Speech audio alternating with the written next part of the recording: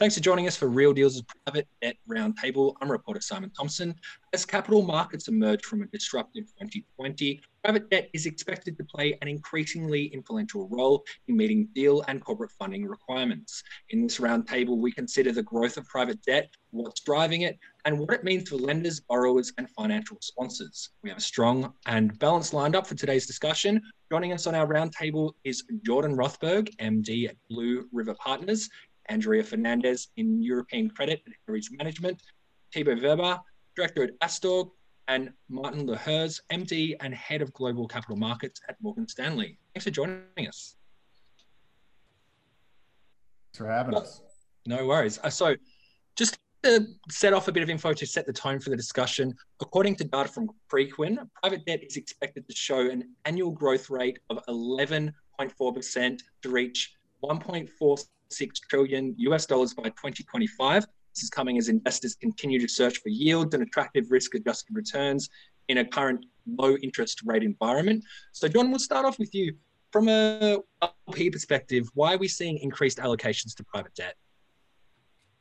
So from a fund administration perspective, I'd say it's been probably the most sales calls I've been taking on a day-to-day out basis. Private debt is just starting to rip in the market yet again.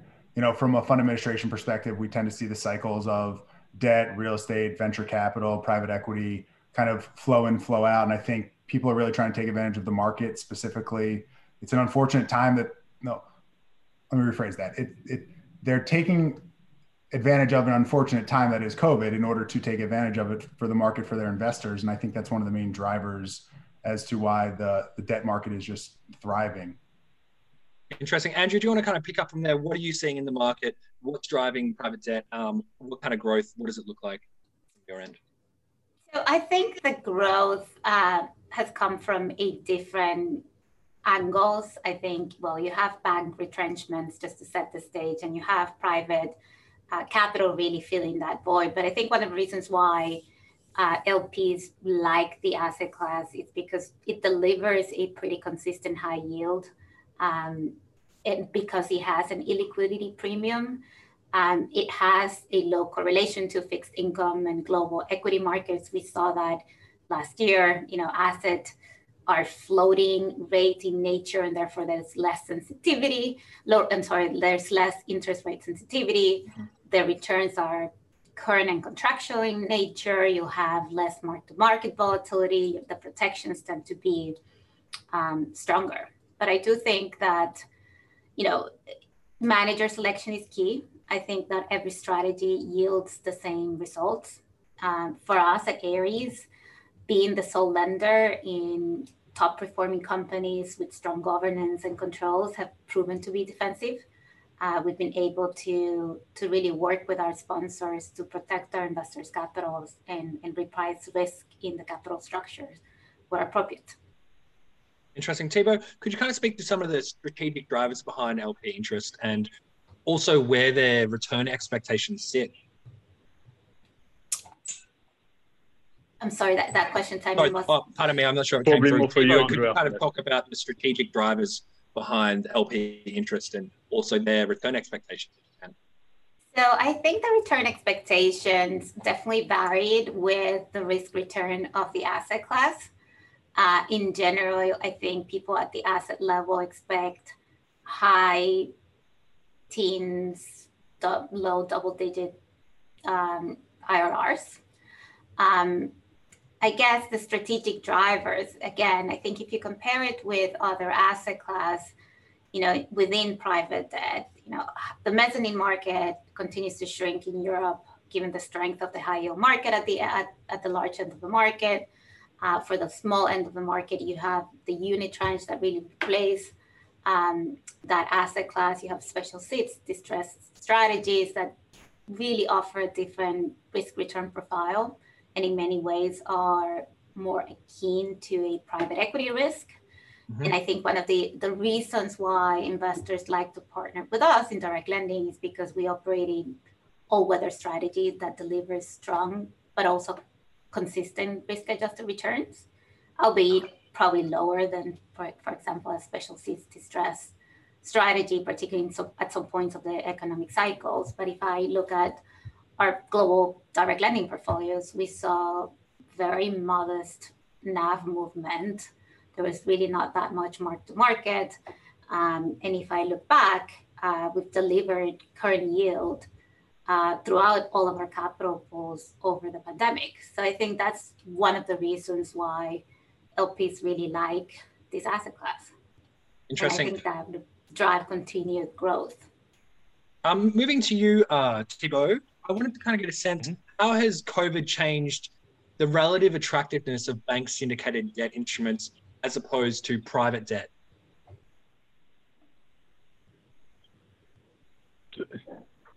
I mean, the key differentiators between these two instruments, as Andrea and Martin will know definitely, is probably the covenants, which is one of the key differentiators. And most of the private debt, at least in Europe, it's moving ahead into the US, but have a covenant which indeed has a lot of importance when you are discussing a company in the COVID environment, a cyclical retail business, for example.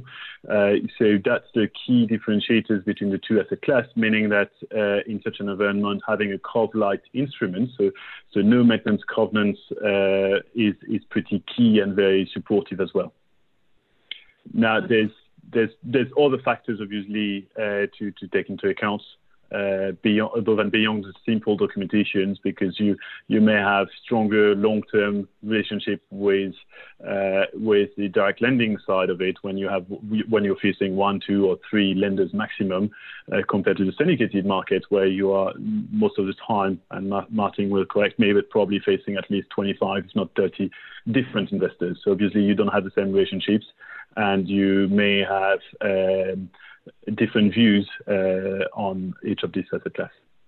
Interesting. So in the same vein, Martin, if you could kind of speak to that, but also how private debt managers have fared through this crisis into respect to managing their own portfolios.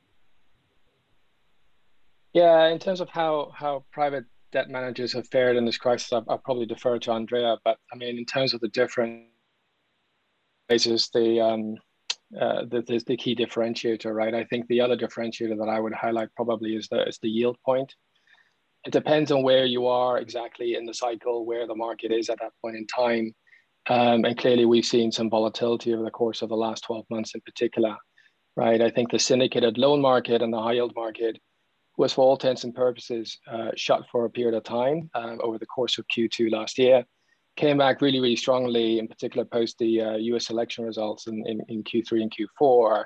And at this stage is, really, really going very, very strongly at this stage. And I think the yield differential is clearly there, right? Andrea mentioned before what the expectations were on the private debt side. I think in the syndicated loan market, it is a market with, let's call it, a significant number of players, a significant amount of pressure to deploy capital. And as a result, I think the price that you would see in this market also tends to be a little bit lower. It is also not as much of a bespoke instrument to a certain extent. It's a more standardized documentation as well. So there's always pros and cons, but I think that would be the other differences worth raising. Interesting. So, John, I just kind of want to defer back to you. You mentioned that you're taking, increasing number of calls, you're getting a lot of inquiries. Do you feel like the market can continue to sustain same level of growth and new entrants that it has done, maybe just since 2008 and the financial crisis? I mean, has there been a second kind of wind? What's the kind of state of affairs at the moment?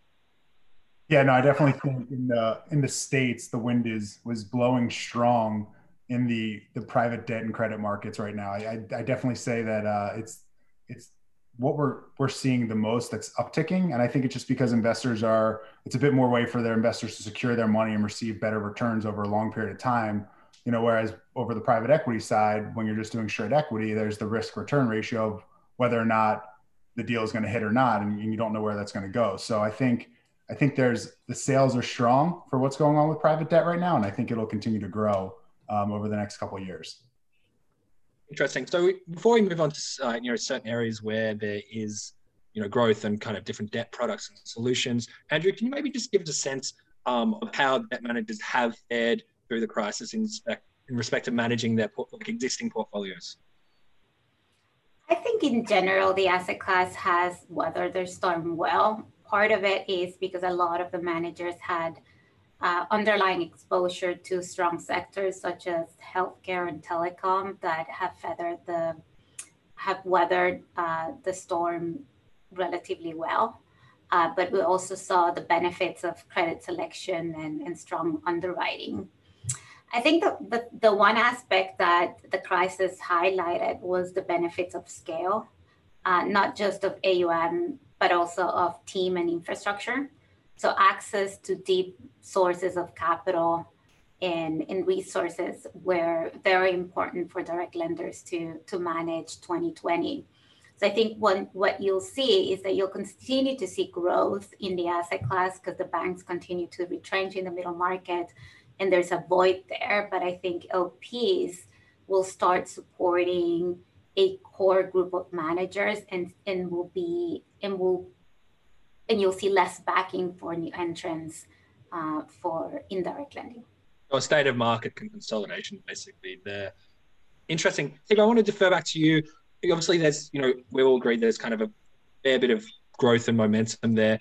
Where are the specific areas where we feel like there's going to be major attention from investors and also in terms of LPs and investors and also just demand from borrowers as well?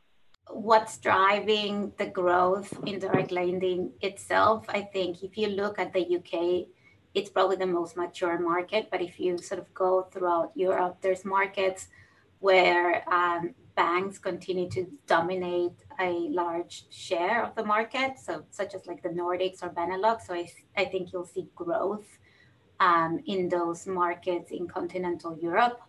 The other trend that we've been seeing at Ares is really the convergence of the private and the public markets. We do have the capital base to be relevant for larger borrowers. Now, the capital markets are very competitive and borrowers can access pretty cheap cost of borrowing. So it's not for every company. But we've seen a lot of situations where large companies decide to pay a premium because they want the confidentiality, they want the certainty of execution, they want to know who their counterparty is, they want to have ability to grow through follow-on capital. And so I think that also is going to probably drive a lot of the growth, at least in the near to medium term. Interesting. Okay, so I just kind of want to get a broader sense. Where do we feel like banks are going to more inclined to retrench? Obviously, there's been previous retrenchments from the market that have created open areas for private debt to come in and kind of dominate. Where do we feel like is that happening again? And where's that opportunity? Where's that window? Shall I take that one? Yeah, that might be one for you.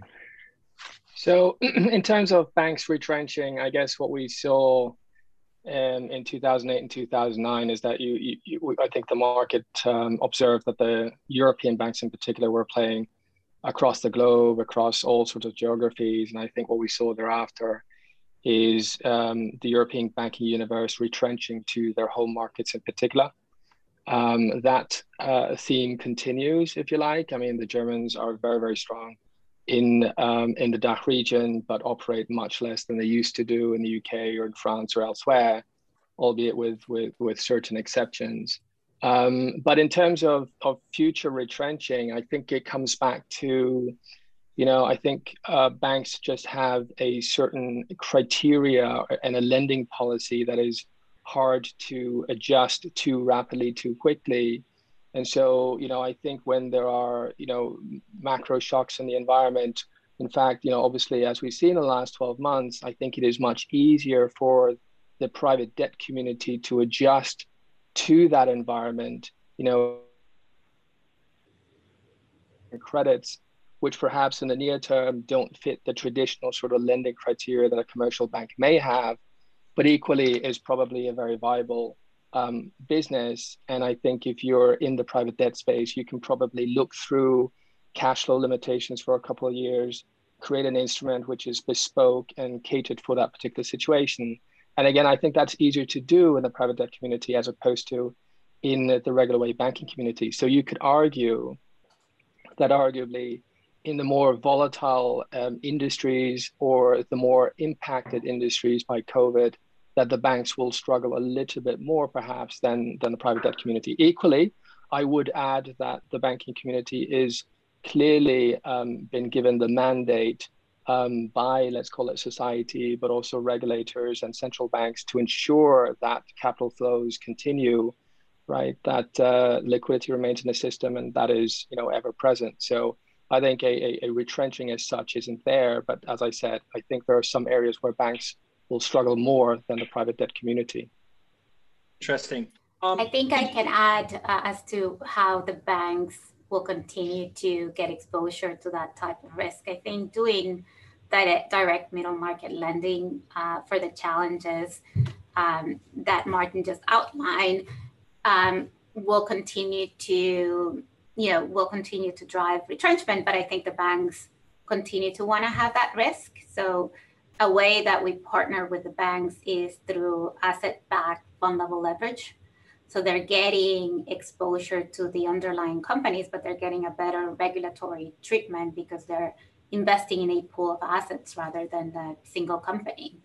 We also sometimes partners with banks on first out, last out pieces where they take a very small super senior term loan at the top of the capital structure, which has limited risk for them, and at the same time dilutes the cost of borrowing to our companies. Interesting.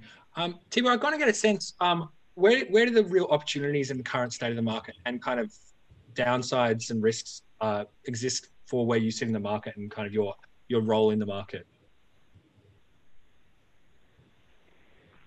At the moment, there's probably, there's limited downside and a lot of opportunities streaming from, as we've been discussing, indeed, this new asset class, increasingly penetrating the leverage finance markets. So the opportunity is really to benefit from a very attractive unitranche terms and have some and thus put some competition as well to the more capital market exposure as well. So that's probably the real benefit at the moment. I can see, nevertheless, that in the smaller credits, in the smaller size financing, maybe the market, which was still a capital market call it in 200, maybe 250 million term loan, is now kind of a little bit more and more difficult to access. I feel, but Martin will correct me maybe, given the strength of the unitranche alternatives in these specific markets. So there's a market whereby you now have a more difficult alternative, more difficult choice than before, which is this exact middle market side. And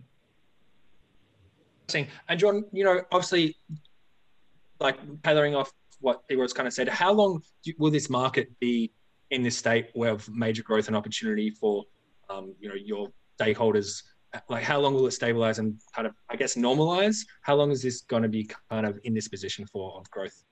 Yeah, so I'll defer to Wiebe and Andrew on that, just because they're sitting on that side of the world. I think the one point I wanted to bring up is that, for those limited partners that are investing in these direct funds, it's first come to the market and they're able to deploy the capital very quickly and they're able to get in on an expedited basis. And I think that's where, coming out of 2020, we're able to, rip a bit more, at least in the States, where we're able to get in very quickly to these different positions and be able to grow the funds accordingly.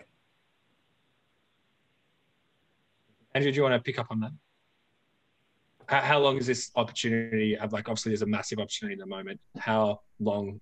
How far? How much runway does it have before it maybe stabilizes and normalizes a bit?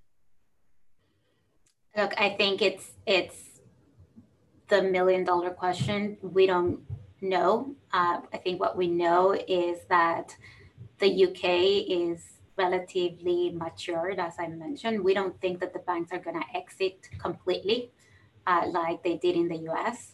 We also know that there's certain geographies that are picking up, and a lot of sponsors in those geographies are realizing that private debt is a very user-friendly product. So that will continue to drive growth. And as I said, the convergence between the liquid and the private markets it's another avenue of growth. But I think it's hard at this stage to kind of have an outlook of how many years of growth we're looking at. But I think what's interesting is that the funds, and I don't want to speak on anyone's behalf here, but I think that the fund and the fund managers are really starting to pivot and start to become a bit more strategic, as Andrew was implying, right? So maybe taking a direct lending approach and then bringing in a banking platform as well, like to double down almost. It's able to get a bigger piece of the pie, but also, they've been doing it one way for so long, you have to pivot a little bit and adjust rather as time progresses. Would you say that in that vein, private debt lenders are in some extent going head to head with banks, or are they kind of performing a function that banks are moving away from or haven't done at all? I think very strategic fund managers are going head to head with banks. I think it just depends on the size of the fund and the size of the investment class that they're looking for, right? If it's $1 billion plus fund, I would imagine they're going against the big banks in that, or $1 billion plus funds. They are going against the big banks. Whereas if it's more the lower middle market side of the world, they might the direct lending market is probably quicker to get in than the big bank, just because of I'm going to guess, red tape that there might be at the bank side as opposed to the direct lending side. Certainly cases, but more broad, maybe this one for you, Martin, on a more broader scale, is there sort of a market split with banks focusing on specific areas and then private debt funds maybe looking to kind of consolidate and dominate others? I wouldn't say there's a split per se, but there is, Thibaut mentioned it, there's a certain focus that the respective markets have, right? So first of all, size. The syndicated loan market isn't necessarily restricted to transactions of 250 or so or larger,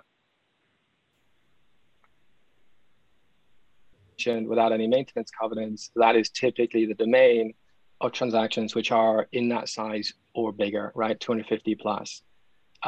So, that is, let's call it some way of defining the market. And if you're lower than that, typically you will require a covenant. It is either a commercial banking product or it is something that can go or would go perhaps to the private debt community, right? So there are certain sort of features of the market, right, which you struggle to get away from.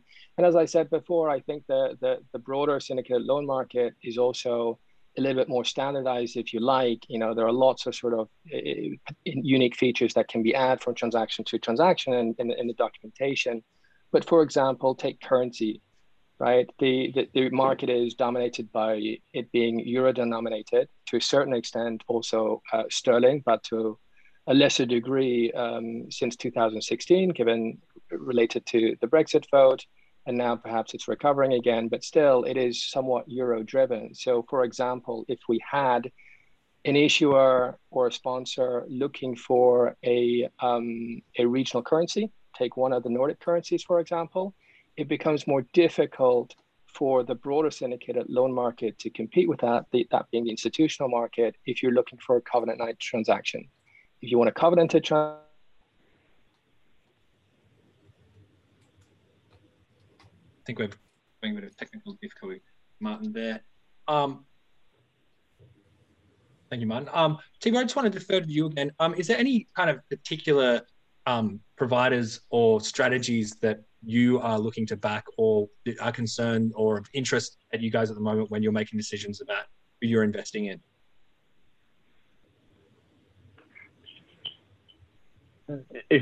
To rephrase the questions, if we are using one financing alternative versus the other, so looking at banking alternative versus fund alternatives, I think when looking at financing, as Martin defined, there's several questions to look at it. First, it's a question of size, because obviously below a certain size, the capital markets, syndicated markets will not be available for such financing. Above and beyond this size, I think it's a matter of looking at the company and the quality of the company, acknowledging that, as Martin was saying, the capital market is relatively standardized, with a regular base of investors, which are probably not going to look at the most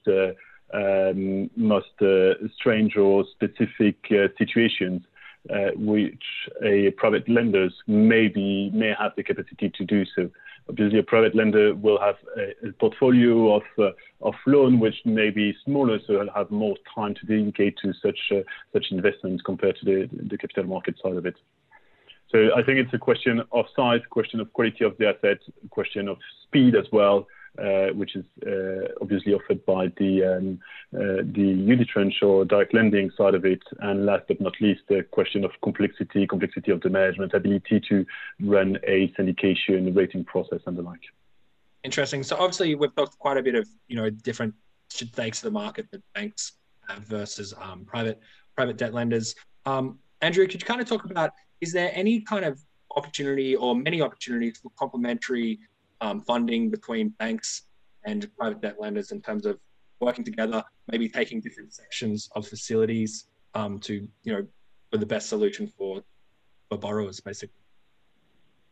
I mean, as I mentioned, that we partner with banks, and I think banks are here to stay.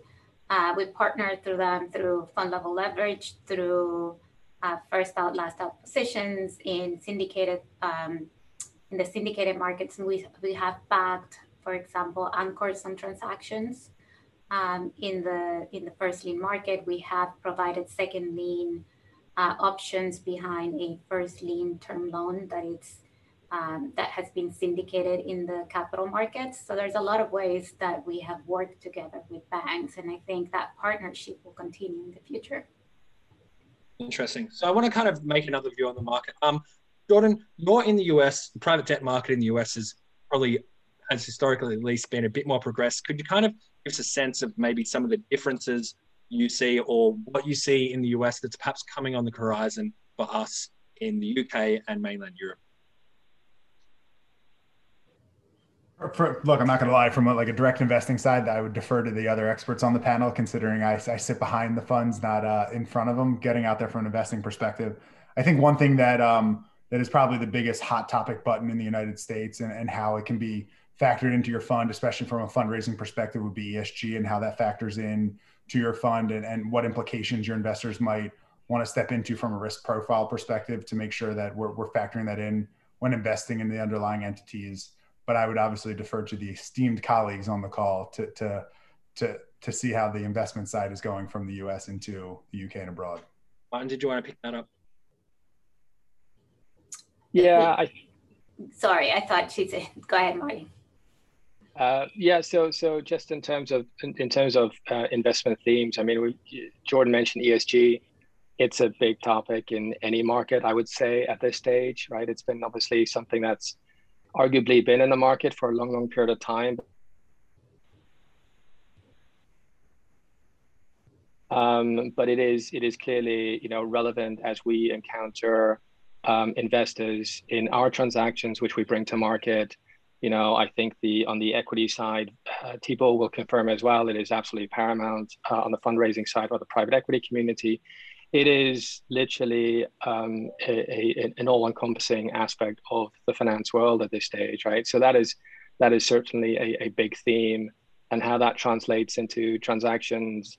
I guess we will see over the next coming months. We've already seen certain margin ratchets being introduced into transactions linked to certain key indicators being met and thresholds being met. So I think that's a very live and real-time evolving situation.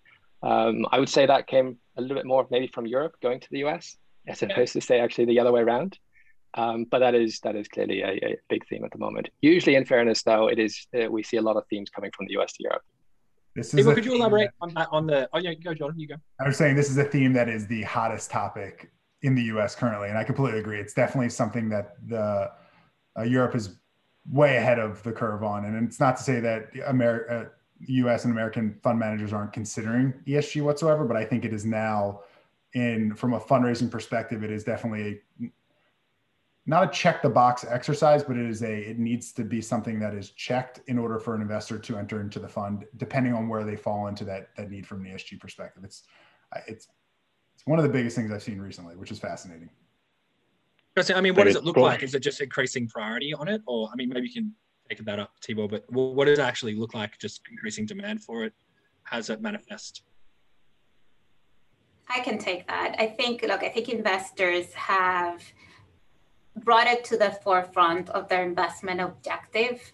And therefore, that's really pushing the industry to be more accountable for ESG. I think historically, there was an argument that because direct lenders at the end of the day don't control the company, that the involvement needed to be at the screening stage rather than during the life of the investment. And I think LPs are challenging that convention. And that's why I think you hear it more talked about in the market.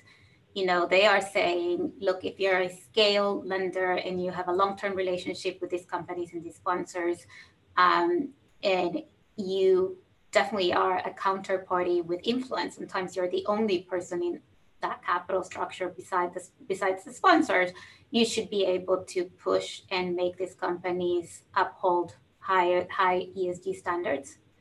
I think the other topic that is being talked about is that oftentimes you're lending to middle market companies that are small and probably don't have the resources or the infrastructure to really be tracking policies and frameworks. And I think the direct lender can act as a resource in that situation. I think all of those are themes that are really being pushed by the LP community. And again, we've been raising funds, and I think we've seen how much more accountability the investor community is asking on the direct lending side on ESG practices. Interesting. So I kind of cut you off, Timo. My apologies. Did you want to kind of elaborate on ESG? No, I'll totally echo Andrea as well. The LP community as well is pushing. We'll probably have a similar LP base at the end of the day, so they are clearly pushing us as well to be more accountable at the stock level, but also to push that to each of our portfolio companies. And obviously, the most importantly is you need to push that to the smaller side, smaller businesses, whereby the ESG function is probably not a real solid function and usually done part-time by the CEO, for example, the CFO or like. So we are clearly getting more and more questions and focus from our LPs on that front. We are definitely pushing that as well to our debt partners as well, whether that's on the direct lending side, but also on the capital market side, where we've seen a couple of names in the leveraged finance market being properly ESG compliance, as Martin was saying, and clearly this year we will. Part of our objective is to make a big third of our, if not half of our new debt finance, purely ESG friendly. We're even thinking, Martin, that's even one. We're even thinking actually turning an old financing into a ESG friendly one. Interesting. How's that received, Martin? I mean, how's from your end of the market? What's the kind of general view on that? Well, I think we've all mentioned it touches all facets of the market at this stage, right? And what that translates into in tangible terms for us on the sell side when we're selling loans or bonds is actual demand, and as a result, pricing and the execution that you can achieve. So I think perhaps whether it was 18 months ago or 2 years ago, ESG was a question during the marketing process. There was a lot of Q&A on the topic, whereas I think nowadays it feels like it's much more of it is a question, but it drives actual demand, right? Being managed by the investor community that will perhaps not invest if the answers are very different, and so therefore it's has a direct impact on how we can execute a transaction and what the best pricing is that can be achieved as a result. And while I know we're focusing on credit and debt, I think what's interesting is that this is not just to completely change the topic of this whole conversation. It's not just focused on credit and debt. It's spanning across the entire industry, whether it's agriculture or real estate or just straight private equity investments. And I think it's an awesome wave that's sweeping the world. And it's important that our investors are thinking about this on a day in and day out basis. And it's reshaping how companies are building and forming.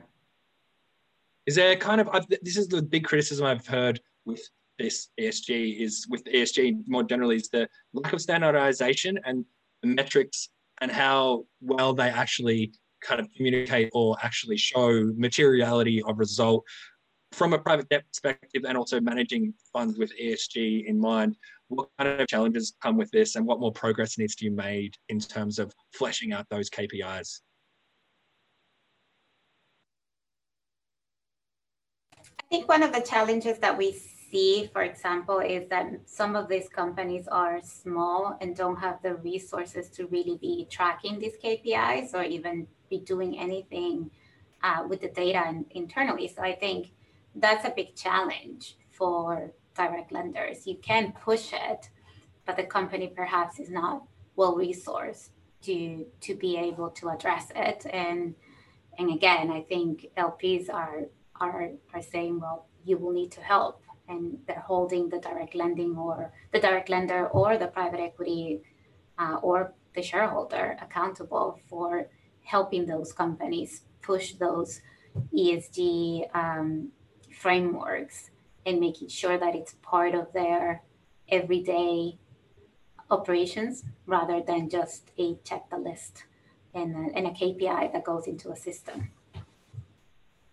I would add to that and I don't know the answer, and I'm just going to float it out there. It's from an accounting perspective, as we've seen the valuations of, regardless of whether it's private debt, private equity, real estate, have we seen from an accounting perspective, how valuations have evolved in financial statements, where ESG might fall in down the road into financial statement metrics, if that is a key competency, or a core competency rather, for the underlying managers. It'll be interesting to see if that ever gets kind of flown into the financial statement footnotes somewhere.